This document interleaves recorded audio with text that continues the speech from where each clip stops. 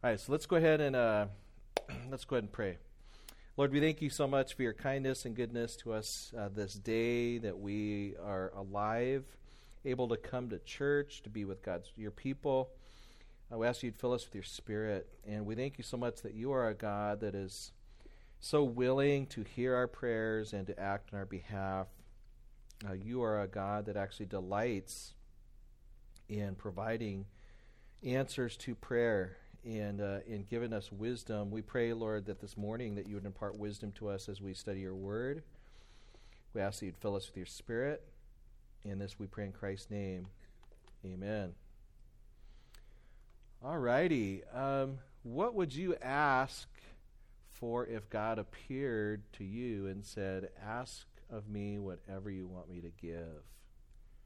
This is the situation that Solomon was in, right? What would you guys ask for? And that's kind of, it's one of those questions where when you're asking a bunch of adults who know what the Bible says, I pretty much know what you guys are all going to say. But let's go to Justice. I would ask to be held safely in the shadow of his wings. Oh, that's great. Justice says to be safe underneath the shadow of God's wings. That's awesome. Yes, to be protected spiritually in your relationship with the Lord. Anybody have any stories on just if you've ever asked that question of your children or young people, what they've shared with you?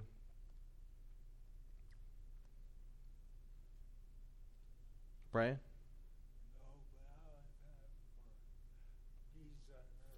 Peace on earth. So Brian would ask for peace on earth. That's good.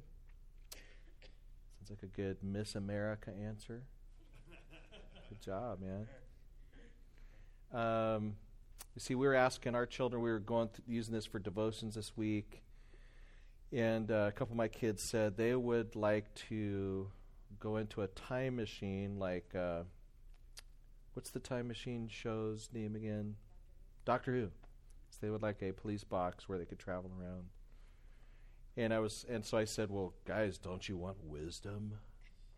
And they said, well, if we had a time machine, we could go around and get wisdom in our time machine. Okay. Anybody else? One of the commentaries I was reading this week, one of the writers asked his children the same question, and his boy, who was really into baseball at the time, this was back in the 80s, and his boy said he would ask for AstroTurf. He wanted AstroTurf because they were playing baseball out in their backyard and tearing up the grass, and if they could just have AstroTurf, then he could play baseball all the time in the back without it getting torn up. Well, what we're going to find this morning is that the Lord is an amazing, it's really amazing how that God wants to hear our prayers and he wants to answer prayers. I don't know about you, but I frequently go through, just there's times where we just don't align our thoughts with God's thoughts, and we just allow our minds to go a different direction. And my default direction when I think about God answering prayer is that God is he's a little stingy. He's not all that ready to give out prayer. He's kind of like a slot machine. You stick in, not that I play slot machines, but you stick in your quarter or whatever, and you pull the little lever, and maybe once every 100 times something comes out, but just enough to keep you involved.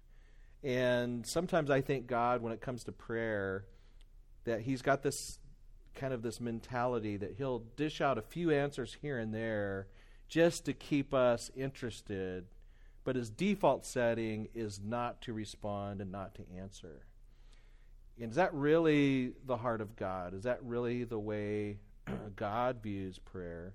And we're going to take a look at that today, and also take a look at just how that God wants to give out wisdom as we approach him. So we're going to be talking about the wisdom of God through the historical situation of Solomon becoming king.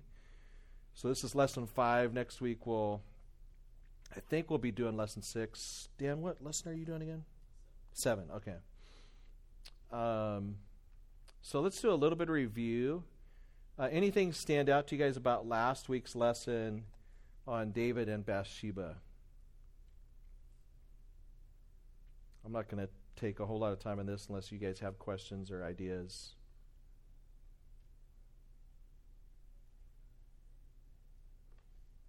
David and Bathsheba. No? Everybody got it down? All right. We did not get to Psalm 51. I'd encourage you guys to read that on your own. We know that how many words did David utter in the Hebrew when he offered his confession in 2 Samuel? Anybody remember how many words that was? 2. Yeah, so just 2 words in the Hebrew. And then the Lord says, you are forgiven. There were definitely consequences that followed David in his lifetime, as we see in 2 Samuel. But the Lord forgave David merely by David saying, Lord, forgive me. So as we said last week, this is not the vending machine view of forgiveness where you drop in your token and out comes a bag of forgiveness, your token penance, and then God owes you forgiveness. This is the miracle view of forgiveness, that God is pleased to forgive us based upon what God has already provided through Christ, and we merely come and humble ourselves and ask for forgiveness. And so that was part of the lesson of last week. And then one final thing, just as by way of review of last week, is David's the one that hears the story about the rich man and the poor man with the sheep. And when he hears this story from Nathan, what's his response? How does David respond? Yeah, he's like, kill him. He wants justice. Nathan turns to David and says what? You are the man. We hear the story of David and Bathsheba, and what's our response a lot of times? Kill him. David deserves death. And then the Holy Spirit turns to us and says, you are the man. You are the woman. And I don't think that's accidental. I think that's part of what God is, why it's recorded in Scripture, is for us to have the same experience that David had when he hears the story of the rich man and the poor man and and the sheep. And so that's part of the lesson. Yeah, Dan. And with that, we get an example of how to repent and how to confess our sin. David was a man after God's own heart. Part of that is his the way his relationship with God was so honest that he was open to confess, not to blame shift, pass on to somebody else, but I was the one who did this. I am the sinner here. I'm the one who needs forgiveness. Yeah. It's a model for us. Yeah, so Dan says that's, David provides a model of confession and forgiveness, repenting of sin. Remember when Saul was confronted on 2 different occasions, and remember how Saul responds when he's confronted over his sin? It's pretty consistent in both cases. First, he basically tries to say, this was right, here's why he did it. Then he steps back and says, well, really, it's the people's fault. Then he steps back and he kind of blames God for it, or Samuel. And really, it's not till after 3 or 4 steps back that he's finally like, oh, okay, I'm sorry. And then so there's just this excuse-making process. Whereas David, he's confronted in his sin, and there's no first, second, third step back. It's just, I have sinned, please forgive me. And so there's a key difference there between Saul and David. Yeah, Joe. The 2 words, what are they and what do they? In Hebrew? Yeah, what's the definition of the word? Mafumishika. No, I have no idea. I didn't look up the Hebrew words themselves. Just the commentary I was reading was telling me that there's 2 Hebrew words. But honestly, I didn't go and look at my copy of the Hebrew. So I'm not really sure what they are. I could look it up, though. So my Hebrew is a little bit rusty.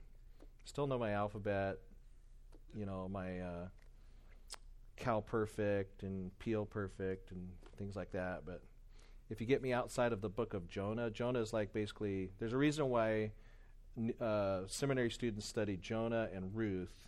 It's because those are like the easiest Hebrew. You get me outside of Jonah and Ruth, and I'm in trouble. So Pastor Milton could do a lot better. But I can look it up this week and get back to you.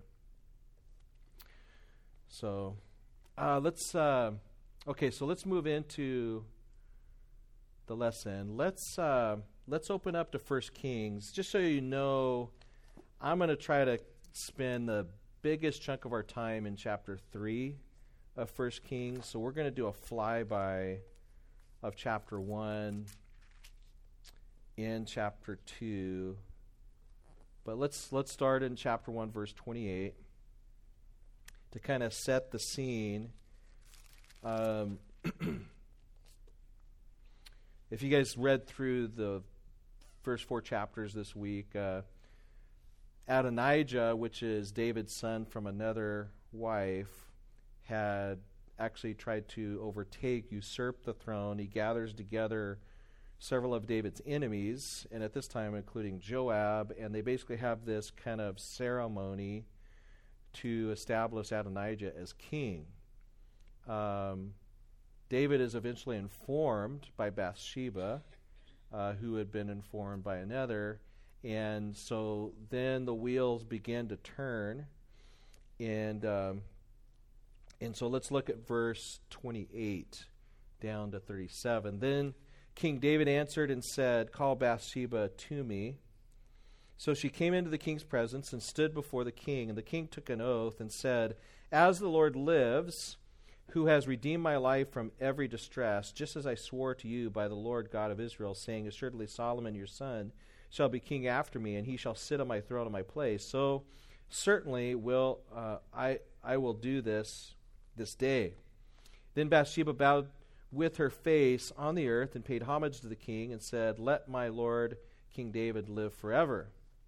And King David said, "Call to me Zadok the priest, Nathan the prophet, and Benaiah the son of Jehoiada." So they came before the king, and the king said to them, "Take you the servants of your lord, and have Solomon my son ride on my mule, and take him down to Gihon." Gihon is on the other side of Jerusalem. This is a spring area. Anybody see any significance? What's the significance of Solomon riding on a mule? Anybody know? Yeah, this is a place of honor. We would think, man, riding on a donkey, you're humiliating that person. No, remember, who's the guy in the book of Esther who is honored?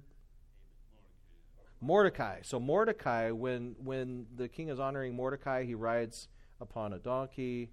Obviously the Lord, right, on Palm Sundays, riding on a colt. And so here, riding down to the spring, Solomon is going to be riding on a mule. Then in verse 34, then let Zadok the priest and Nathan the prophet anoint him over Israel and blow the horn and say, "Long live King Solomon.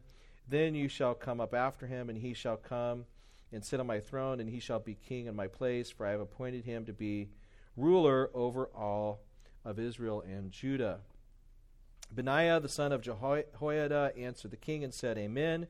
May the Lord God of my Lord, the king, say so too. As the Lord has been with my lord the king, even so may he be with Solomon, and make his throne greater than the throne of the Lord King David." And we'll just stop right there. So this is the way that the coup is stopped. Remember, David had been promised that his son, particularly his son Solomon, would sit on the throne. Adonijah, if any of you guys read forward, does anybody remember what Adonijah does in response?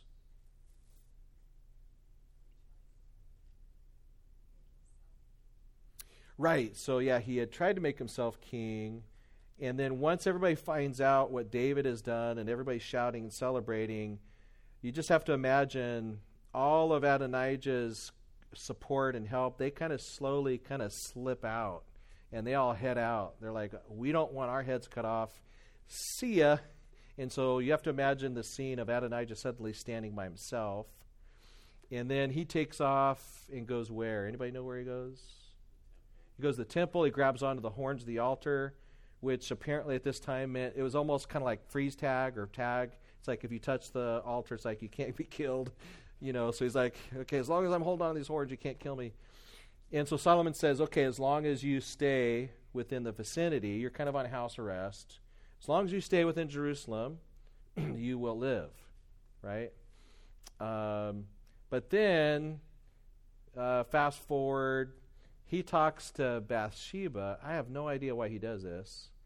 And he says, hey, Bathsheba, you know Abishag or that other maiden that David has, in his council, do you think she could be my wife? Why don't you go to David and see if I can have, is Abishag or Abishai? And what would be the problem with him asking for one of the maidens of David's court? Yeah, that would kind of set him up to be, to have some stake in the royal line. That's really not his prerogative to ask for that, especially somebody who's under house arrest. Bathsheba actually goes to David and asks for that, which I have to think, you guys could differ with me on, I have to think that Bathsheba knew what she was doing, that by going before David and actually bringing this request to David, she knew what was going to happen to Adonijah, and it did happen, as Adonijah is basically eliminated. So he's gone, and Solomon's throne is established. And so that's kind of what kicks things off. And then you have the end of David. So let's turn to chapter 2 for the completion of his life, his journey. Verse 10, so David rested with his fathers and was buried in the city of David. The period that David reigned over Israel was 40 years. 7 years he reigned in Hebron, and in Jerusalem he reigned 33 years. Then Solomon sat on the throne of his father David, and his kingdom was firmly established. When you read the phrase, his kingdom was firmly established, you need to hear in your mind Davidic covenant. God had promised that David would reign and that there would be a son and another son that would reign on the throne. And so this is Davidic covenant stuff. God had made this promise. Solomon's throne is now established. By the way, back in the previous chapter, when Benaiah prays, and make his throne greater than the throne of King David, you just know that David, who has bought into this Davidic covenant stuff, the idea that his son's kingdom would be greater than his own, would that be pleasing or displeasing to David? Incredibly pleasing. He wants to see God's name established, and he wants to see his son's kingdom increase. Imagine this was Saul. Do you think Saul would be pleased or displeased that Jonathan's throne would be greater than his own? Yeah, you get the feeling that somebody like Saul would not be excited, which is another indication of the difference. David wants God's name ultimately to be exalted, that God's kingdom would spread throughout the earth, and so for his son and the next son and then ultimately Messiah, for that kingdom to spread throughout the earth, David's excited. You don't get that impression about Saul. But let's fast forward to chapter 3, and this is where we're going to spend the bulk of our time. If you read through it all, the first 2 chapters and Solomon's move to the throne, was this a totally peaceful transfer of power, or a fairly crazy transfer of power? Yes, please do. Yeah, thank you so much. So would it be peaceful or not peaceful transfer of power? Yeah, this was not an easy transfer of power. Obviously, there's Adonijah. There were also some other happenings. Seems like every time you turn the page, somebody else is going and grabbing onto the horns. And so it's not a real peaceful transfer of power. But eventually, Solomon, his kingdom is established, and he is the recognized king both in the north and the south, Israel and Judah.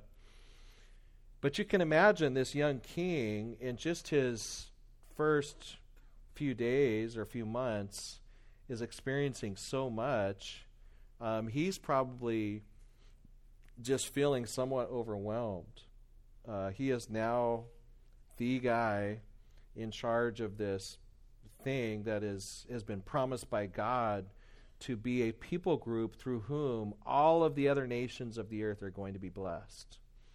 And at some point through Solomon, there's going to come the great king that will rule them all. And so you come to chapter 3. Let's start in chapter 3, verse 1. Now Solomon made a treaty with Pharaoh, the king of Egypt, and married Pharaoh's daughter. Then he brought her to the city of David until he had finished building his own house and the house of the Lord and the wall all around Jerusalem. Very typical, again, of Hebrew literature. If you guys have been in part of this class for very long, we see something that happens right here in the present of the narrative, but there's also a preview of something that's going to happen years down the road. And then we're going to come back to the circumstances or the information of this narrative. Does that make sense? It's not uncommon at all. This can be very confusing sometimes for us as more Western readers, that right in one verse you've got Solomon marrying Pharaoh and then some preview of something that happens way down the road, that is the building of the temple and the walls and so on and so forth. But verse 2, meanwhile the people sacrificed at the high places because there was no house built for the name of the Lord until those days. And Solomon loved the Lord, walking in the statutes of his father David. Now this might be one of the commentaries I was reading this week. In the Old Testament, I don't know if there's any other place that uses this phrase. Solomon loved the Lord. I could be wrong, but and the commentator I read could be wrong, but I'm just racking my brain of some other king, some other person where it just uses this phrase, Solomon loved the Lord. So when you hear that phrase, is that a good thing or a bad thing? It's a good thing, right? This is a positive pronouncement of Solomon, that he loved Yahweh. So Solomon loved Yahweh, walking in the statutes of his father David. Is that good or bad? It's a very good thing. Except he sacrificed and burnt incense at the high places. Is that a good or bad thing? Yeah, so that's not necessarily a good thing. But right in the same verse, it's saying he loved the Lord. So it's not saying when somebody's doing something really, really bad, when we look through 1 Kings and Chronicles, you see these lists of kings, and they'll say, here's what they did, and they did evil in the sight of the Lord. And then there'll be a few kings, particularly in Judah, and they did right in the sight of the Lord. These are two different pronouncements that you see of the kings, right? Interestingly enough, once you have the Civil War split, the Israeli kings, none of them are said to have done right in the eyes of the Lord. And only a few of the southern kings down in Judah are said to have done right in the eyes of the Lord. Most of them, the overall pronouncement of their life is they did evil in the sight of the Lord. Yeah, Nate.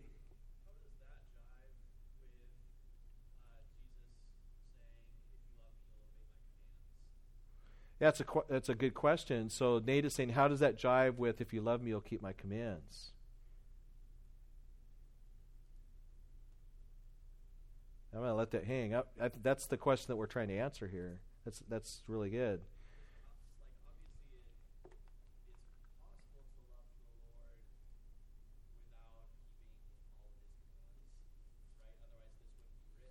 Right.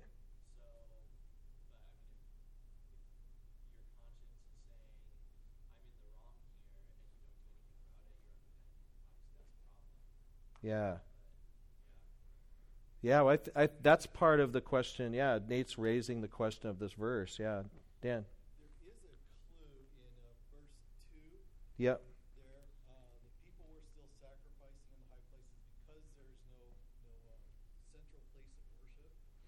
Right. Been established, and so the worship of God seems to have become sort of, I don't want to say do your own thing, but there wasn't a hard and fast structure to it. Right. And so this is kind of what Solomon is following the custom of the time. Yeah. So Dan is saying there seems to be a clue in verse 2, which I agree, that verse 2 is indicating that the people sacrificed to the high places. Why? Because there was no house built for the name of the Lord yet. So we didn't have the temple yet. We did have the tabernacle. In fact, there's some indications that the tabernacle was at a very prominent high place where Solomon goes to here in the next verses. And anyway, let's go back to Stan, and then I'll try to wrap some of this up. God gave some rules for kings. Don't multiply the wives, don't multiply the gold, don't multiply the horses. You work your way through the list, and Solomon let that into the... Right. And particularly, so Stan is saying there were certain standards that were given to kings, and I'll just focus on one. Don't multiply your wives. And yet we do see Solomon multiplying his wives. In this very context, he's building a treaty with Pharaoh, the king of Egypt. And one of the ways you built treaties is you married the king's daughter. So he brings in Pharaoh's daughter, builds this treaty. And so that's right out the gate in verse 1. There's debate amongst commentators on whether that should be viewed negatively or neutrally because of the practice of treaty making. But it's clear from Deuteronomy and other places that kings were not to multiply wives. Some people see in this as kind of a precursor to Solomon's fall, but that the Lord was actually trying to woo Solomon in spite of his shortcomings. Yeah, Nate.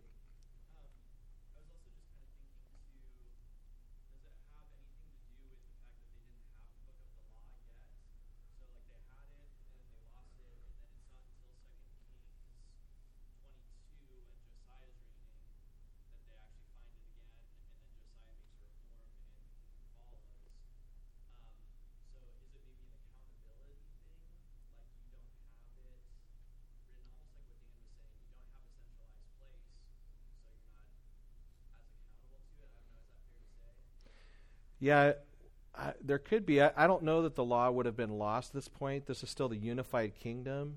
I don't think the law is lost until after the Civil War. And so Josiah he becomes a king in Judah after the whole Rehoboam, Jeroboam thing. So when Josiah rises to the throne, they do find the law, but I'd have to do some research, but I'd have trouble believing that the law has been lost this close to the Davidic kingdom. But I do think I'll just kind of throw out my spiel, what I think, and you guys can tar and feather me if you want. I do think what you're seeing here is a common theme in Scripture, and that is that God is a gracious God, and when he sees people who love him and they desire to worship him, that he's looking upon the whole package. And there are just things both in the Old and the New Testament that don't completely conform to his law, but God is bringing people along. Part of this involves what we call the progressiveness of revelation, is there are sometimes things that haven't been as fully revealed as they will be later. The idea of worshiping false gods had obviously been revealed. And Israel had been commanded not to go to the high places to worship false gods. But this seems to be in a time period where people were kind of like customarily wanting to go to those high places to worship Yahweh. And so God's looking at the overall character of Solomon saying, this is a man that loves me, and except he's not doing everything exactly the way I'd want it done, but I'm going to woo him with my kindness. That's the way I'm reading this. God theoretically could say, hey, you're worshiping the high places, you're out. But no, he's seeing a king that is clearly loving Yahweh and walking in the statutes, generally speaking, of his father David. But as with all of us, there are things that Solomon, either in ignorance or by convenience, had not completely followed the Lord in every respect. And when we look at David, I think all of us would say that David was a man after God's own heart, but there are things that David does on the pages of Scripture that we would say, I don't know about that one. And yet the Lord's general viewpoint of David is, this is a man that I am pouring my blessing on. This is a man that comes underneath my hesed, my covenant mercies, unconditional covenant mercies. I saw a hand somewhere. Yeah, Gary.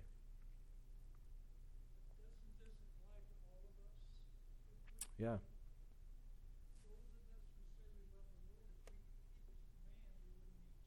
Yeah, exactly. Yeah, so Gary says if we could all keep all of his commands, we would need Jesus. And I think that is part of the point, is that the Scriptures, I think, unlike just about any other ancient text that I know of, religious texts, or some of the ancient Near Eastern literature that's out there, Hebrew literature, what we have in the Bible, is so willing to tell us every flaw of the leaders. I mean, just down to the nitty-gritty of, this guy loved the Lord, he was keeping all the statutes, except he would go worship at the high places. Most of ancient Near Eastern texts, they make their leaders look like the number one worshiper of their God. This king just worshiped Molech like nobody's business. And here's all of the temples he built. And here's all of the cattle that he sacrificed. And here's what he did in the eyes of Molech that made Molech so happy. Most of ancient Near Eastern texts, you don't see the flaws of the leaders mentioned. But in the Bible, they're free to share every flaw. And it's going to be interesting to get to heaven and to be talking to some of our, spiritual heroes. And I wonder how they feel about the fact that all of their flaws are mentioned before everybody for all of history. They just have to, cry out for the Lord's, depend upon the Lord's mercy, obviously. Let's move on. So Solomon, according to the text, is clearly described as a man that loves the Lord, that is generally walking in the statutes of the Lord. However, he was sacrificing at the high places. So then you come to verse 4. Now the king went to Gibeon to sacrifice there, for there was a great high place. Solomon offered 1,000 burnt offerings on the altar. At Gibeon, the Lord appeared to Solomon in a dream by night, and God said, "Ask, what shall I give you?" Now this is another clue to me. It is to me, it seems like it is not the ideal scenario that Solomon goes to a high place. But he goes to this high place, offers all these sacrifices to the Lord, and the Lord appears to him. If the Lord appeared to him, do you think the Lord is pleased? Well, let's say he could appear to him and pronounce judgment. That would be displeased. But if he appears to Solomon and says, "What shall I give you?" do you think the Lord is pleased or displeased? He's pleased.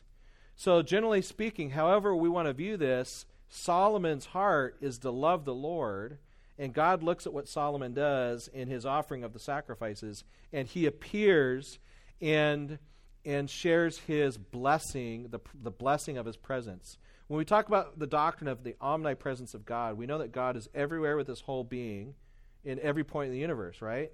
But God can also be present to bless in a special way in particular places. Like in the burning bush, when Moses shows up, there's God appearing in the burning bush. Now, we would never say that God is only in the burning bush, but God is able to reveal himself and be present to bless in a special way in particular locales. Here at Gibeon, God chooses to manifest his presence in a special way to bless. And so we see in verse 6, Solomon said, "You have shown great mercy to your servant David, my father, because he walked before you in truth, in righteousness, and in uprightness of heart with you. You have continued this great kindness for him, and you have given him a son to sit on his throne, as it is this day. Now, O Lord my God, you have made your servant king instead of my father David, but I am a little child. I do not know how to go out or come in." So he starts off with this rehearsal of God's grace and just the wonder of his faithfulness to David, and then his faithfulness to put Solomon on the throne. And then he takes this turn And basically, like we see with a lot of God's leaders, but who am I? I'm a little kid. Here I am in charge of the whole kit and caboodle, and I feel like a little child. I do not know how to go out or come in, and your servant is in your midst of your people whom you have chosen, a great people, too numerous to be numbered or counted. Therefore, give to your servant an understanding heart to judge your people, that I may discern between good and evil. And who is able to judge this great people of yours? Because that's Solomon's prayer. We're going to come back and try to pick that prayer apart a little bit. But what we have here is God shows up, says, what do you want? And then Solomon offers this prayer to the Lord. And verse 10 is very telling about how God views this prayer. It says, the speech pleased the Lord, that Solomon had asked this thing. So was this a prayer? I'll ask a bonehead question. Was this a prayer that God liked or disliked? He liked it. So if God liked this prayer, do you think we could learn something from this prayer on how we should pray? Yes, and we're going to go back to that and do just that here in a second. So this is a good prayer. It pleased the Lord. If something pleases the Lord, that's something we can get excited about imitating. So here's how the Lord responds. Verse 11, then God said to him, behold, you have asked this thing, and have not asked for long life for yourself, nor have you asked for riches for yourself, nor have you asked for the life of your enemies, nor have you asked for a time machine or astroturf, but you have asked for yourself understanding to discern justice. Behold, I have done according to your words. See, I have given you a wise and understanding heart, so that there has not been anyone like you before you, nor any like you shall arise after you. And I have also given you what you have not asked for, both riches and honor, so that there shall not be anyone like you among the kings all your days. So if you walk in my ways to keep my statutes and commandments as your father David walked, then I will lengthen your days. Then Solomon awoke, and indeed it had been a dream, and he came to Jerusalem and stood before the ark of the covenant of the Lord, offered up burnt offerings, offered peace offerings, and made a feast to all his servants. So let's go back and let's think about what is going on here with this prayer. I think one of the things that really stands out to me as I was reading and studying this prayer this week is just the way God just shows up to King Solomon and just says, what do you want? Ask me what you want. And while King Solomon, he's a king and he's over all of Israel, don't we have indications from the scriptures that God says to us, what do you want?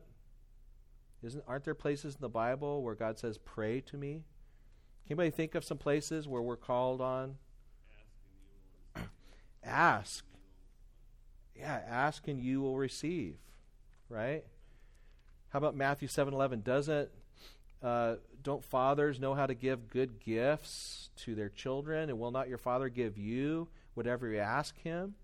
Right? Let's turn to James real quick. James 1:5.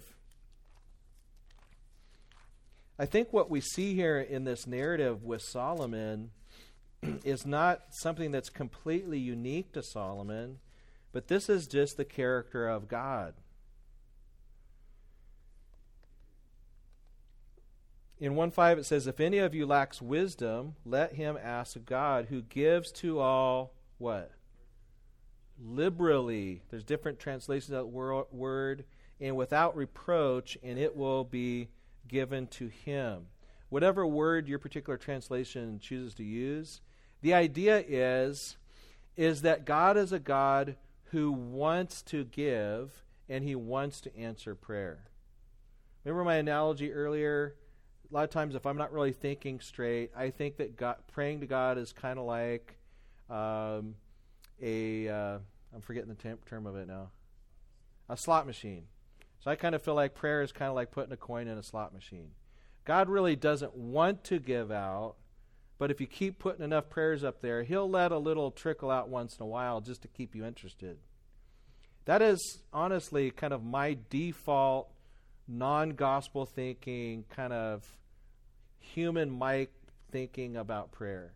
God really doesn't want to answer our prayers. He's kind of stingy, but he wants us to feel like we need him, and so he'll throw out a couple answers here and there just to keep us on the line. And that's just not the biblical view of our God. If any of you lacks wisdom, let him ask of God, who gives liberally, right? Those of you guys that are parents in this room, you guys have been through various stages. A lot of you guys are way ahead of us. We're looking to you guys for counsel and wisdom and example. Our children, our two older children, are getting to this age where we're like having to ask questions that we've never asked at any time in our life before. Where should they go to college? How can we guide them in career choices? Hoping that they'll really be sold out for Christ. And I just find myself sometimes just laying awake at night, just kind of like just turning about where are things at with these kids. And it was just hitting me even just last night. Wait a second. The Lord wants to give liberal wisdom to me and Katie. If we cry out to the Lord, what should we do? How can we help them grow in passion for Christ? How should we guide them in their college and career choices? Things we've never done before. I totally empathize with what Solomon is saying in this text. I feel like a little kid. We went to visit a university and sat in on the financial aid presentation, and I'm just sitting there like, wow, man, I am totally unprepared for life. What have I been doing for the 48 years of my life? It's like I have no idea what to do. But the Lord, it's like, if I'm thinking according to Mike, God's up there like, yeah, you should have been preparing for this for 48 years. When you were born, you should have been thinking about your kid's college. And I have been thinking about, but it's like there's nothing that can really prepare you. But no, the Lord, he wants to give. And this week we were having devotions and just talking about all the things the Lord's done for us. We're just looking around our house. We're like, man, the Lord gave us this house. The Lord gave us these children. This table we're sitting at came from Uncle Joe, That rocking chair over there came from Miss Needham's mom, That refrigerator came from my the Lord's just like, he just gives and gives, and he wants to give us wisdom. He's not like stingy. Yeah, Joe.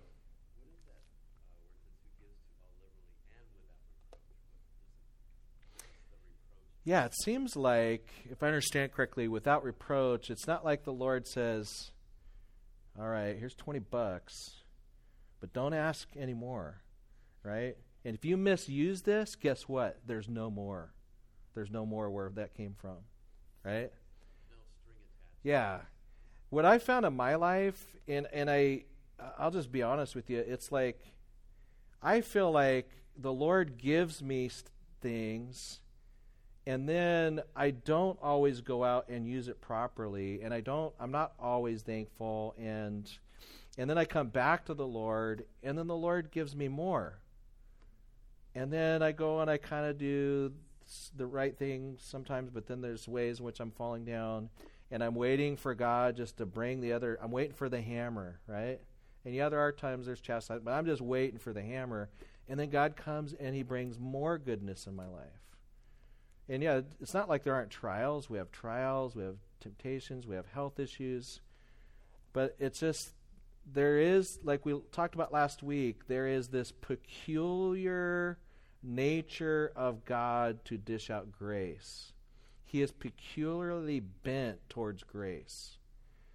And we see that in Solomon. We see that in passages like James 1:5, right? So the Lord says, what do you want? David asked for wisdom. And what does the Lord give him? He gives him wisdom, and he gives him riches, and he gives him honor, and he just pours out blessings on Solomon.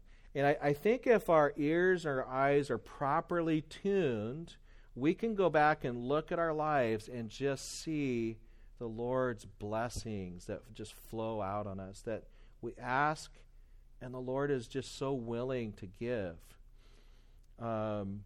If we're not properly tuned, it's very easy for us to look at the trials and then just look at the trials through the wrong lens. In fact, that's the context here, right, in James, right? My brethren, count it all joy when you fall into various trials, knowing that the testing of your faith produces patience. And so there are things that even in the trials that God is doing that are really gifts of his love. And then we cry out to him for wisdom, and then he gives more grace. And then he gives more grace. So James 1:5, Matthew 7:11. There's a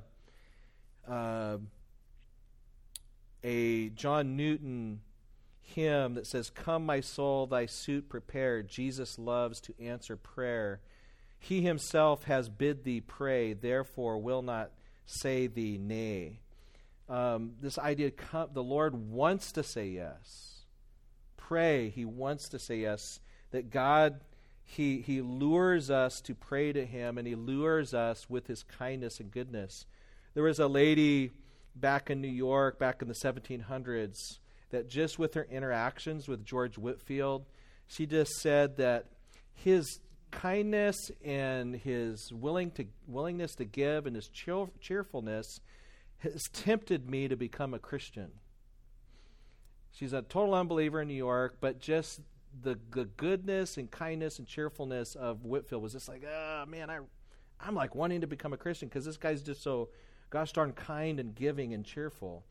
And the thing is if we really understand our Savior, and we really understand him as our Father, he wants to give good gifts. He is kind. He is good. So there's this generosity of God that should lure us to prayer. Go to him. Be willing to ask.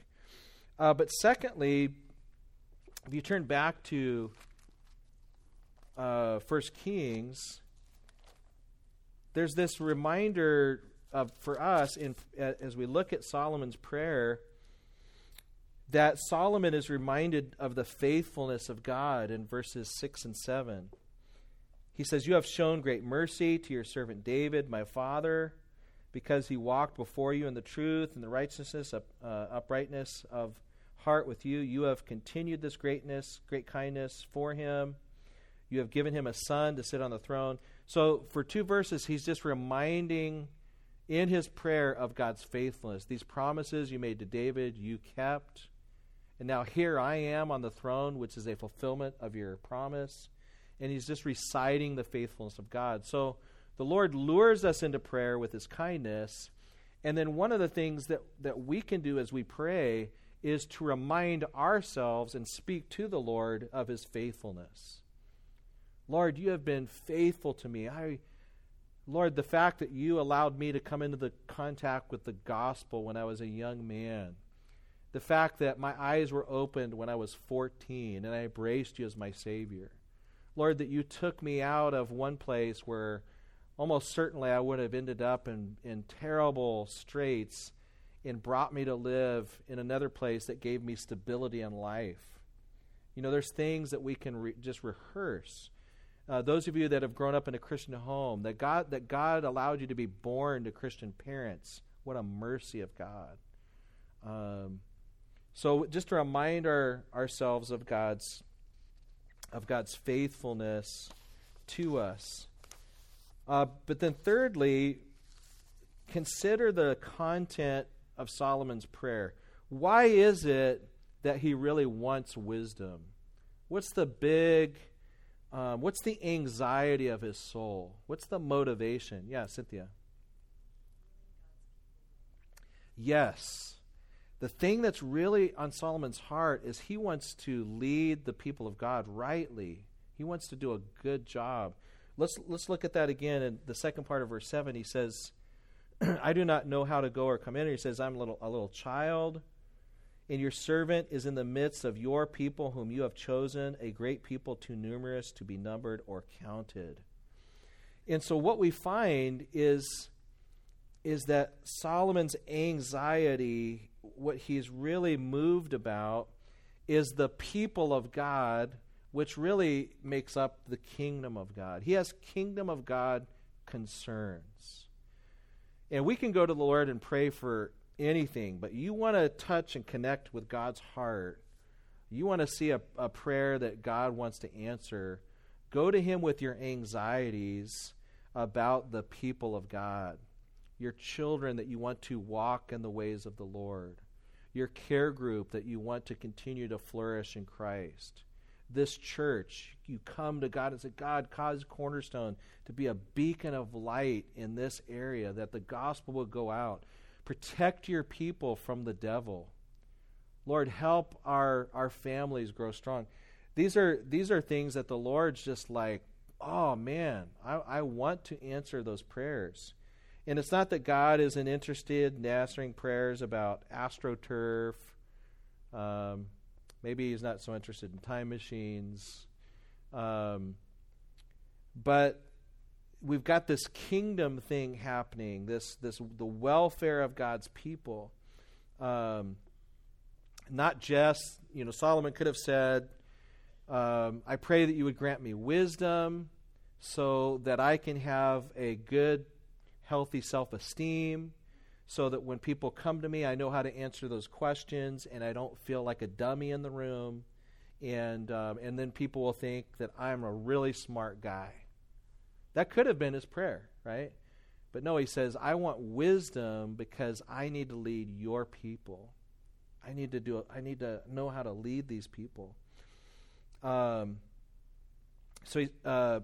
Just a quote from Ralph Davis. He says, we should not worry over how to succeed so much, but over how we may most profit the people of God. So is your drive in life on how that you can use the gifts that God's given you for the greatest benefit for the people of God?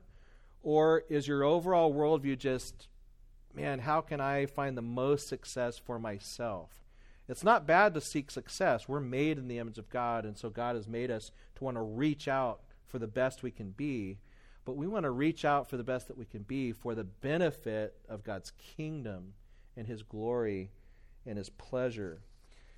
Lastly, let's just talk about the ultimate goal of Solomon's prayer here. Look again at verse 10, or the outcome of his prayer, and that is the speech or the prayer pleased the Lord. That's the ultimate, is we want our prayers, we want to please the Lord. Do you ever notice the look on your child's face? Your children, the Lord has made your children to want to please you, right? And when your child does something and they want to please you and then you show pleasure, what happens to them?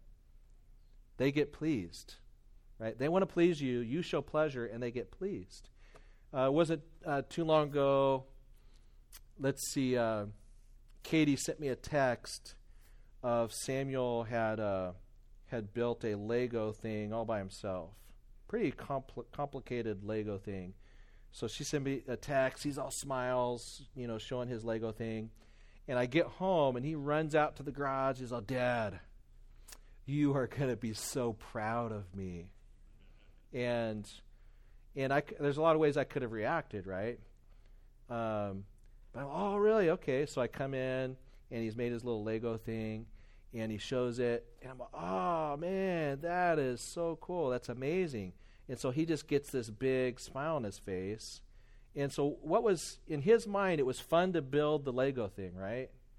But it was even greater. It was more fun, the fact that Dad came home and saw it and was happy. And then that just made Sam just excited. He was just pleased, right?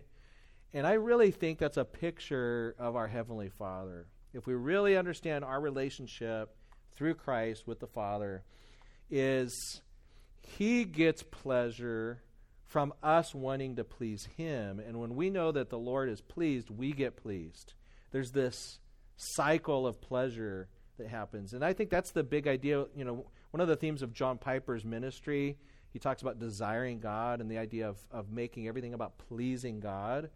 And the whole idea is that there's this cycle. If we make our lives about pleasing God and then He gets pleased with us, then we get more pleased when we understand that He's pleased. And it just goes back and forth. Another quote from one of the commentators here that I was reading this week. There is something so pleasing about the pleasure of someone you want to please. That's just a killer line. There is something so pleasing about the pleasure of someone you want to please. And that is the goal of our praying, is to please Yahweh. And isn't that the goal of our worship, right? When we gather together to worship on a Sunday, ultimately the goal of worship is to give pleasure to God. Yes, it's true that we're singing to one another and we're teaching one another with songs, spiritual songs, so on. But we just want God to be pleased. And, praise the Lord, we're kind of beyond, I think, the worship wars here at Cornerstone, but there's still some of that goes around the country and around the world. But I think if all of us just understand that the ultimate goal is to please the Lord, whether we're just singing a cappella, whether we're singing with a piano, whether we've got drums or this or that, and whatever the song choice is or whatever the sermon topic is, that the ultimate desire is we just want God to smile upon us. We want Him to be pleased. That just levels the whole field. And so kind of in summary, I think from this prayer, God comes to us and He says, I don't think this is just an offer to Solomon in a dream. There's evidence from Christ in John chapter 14. There's evidence in Matthew 7:11, James 1:5. What do you want, the Lord says. Ask what you want. And we are motivated. God lures us in to ask what we want with His generosity. He wants to be generous.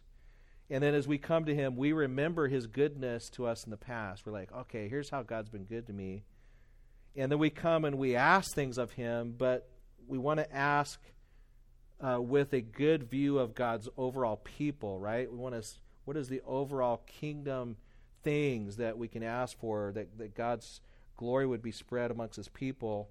And we can come and pray knowing that, this is something that even if we don't do it exactly right, the Lord looks at our prayers. Remember in Romans 8, it says that the Holy Spirit will utter things and help us. We don't always know how to ask or what to ask for. And the Lord looks down. We've got this half-cocked Lego prayer that's it's done pretty well for an 8-year-old, but there's a few pieces out of order. And the Lord looks and He's like, oh, that is awesome. And I think that's just the way the Lord treats us as we come to Him in prayer. I don't think that if, we kind of mess things up, mispronounce a word, maybe you don't quite get it all right, Lord's like, oh, that's not good enough. You need to go back and redo that. No, just the graciousness of our God is just amazing. Let me just give one final encouragement, and then we will pray. Is just as the Lord, He takes pleasure in us trying to please Him, we can learn by God's example to be generous with our communication that we are pleasured by people in our life. When, your spouse does something kind for you, to allow yourself to express that pleasure. When your children make an attempt to do something. When a friend does something, maybe it's not quite perfect, but they're attempting to help you, that we express our pleasure and allow them to experience pleasure, and not exacting perfection from them. God doesn't exact perfection from Solomon. Solomon loved the Lord, walked in the statutes, except, here's something. and yet the Lord met with him. And we need to be careful that we're not exacting every single detail. Somebody in your life comes to you, makes an attempt to apologize for something that they did. They know that they sinned against you. It's hard for them to apologize. They come, they offer an apology, and you're like, oh yeah, well, okay. I don't know if I accept that apology because I can detect that you're not quite sincere enough. And so I don't know. I'm not going to receive that, and I'm not going to allow you the pleasure of forgiveness because it's not quite in order yet. No, if we're following the example of the Lord, we would say this person they're trying to please us, they're trying to humble ourselves. Yeah, maybe they're still worshiping on the high places, as it were, but their overall direction and intent is correct. And we can follow the Lord's example and say, I forgive you. Thank you for coming to me. Does that make sense? Let's go ahead and pray, and then I'll be up here for questions. If you guys want to tar and feather me for any of my interpretations, you can do that too. Lord, we just thank you for your graciousness. Thank you for this wonderful passage of Scripture. Solomon's example of coming to you in prayer, and the example of just calling forward your faithfulness and your kindness. We thank you that you are a God that wants to answer prayer and that you're so kind to dish out mercy and generosity. And yet we think of the conditional statement of Solomon being called to continue to walk in your statutes throughout his lifetime. And when we fast forward, we see ways in which he did not continue. And so there are warnings here as well for us to walk in a direction towards you of general obedience. And so we pray, Father, that you protect us from the world, the flesh, and the devil. Help us to be lured by your kindness, not be lured by the things of the world. Protect us, Lord, from some of the life-altering sins that we see even on the pages of 1st, 2nd Samuel, 1st, 2nd Kings. And Lord, may we continually confess our sin daily and walk in grace and humility with others before you. In Christ's name we pray. Amen.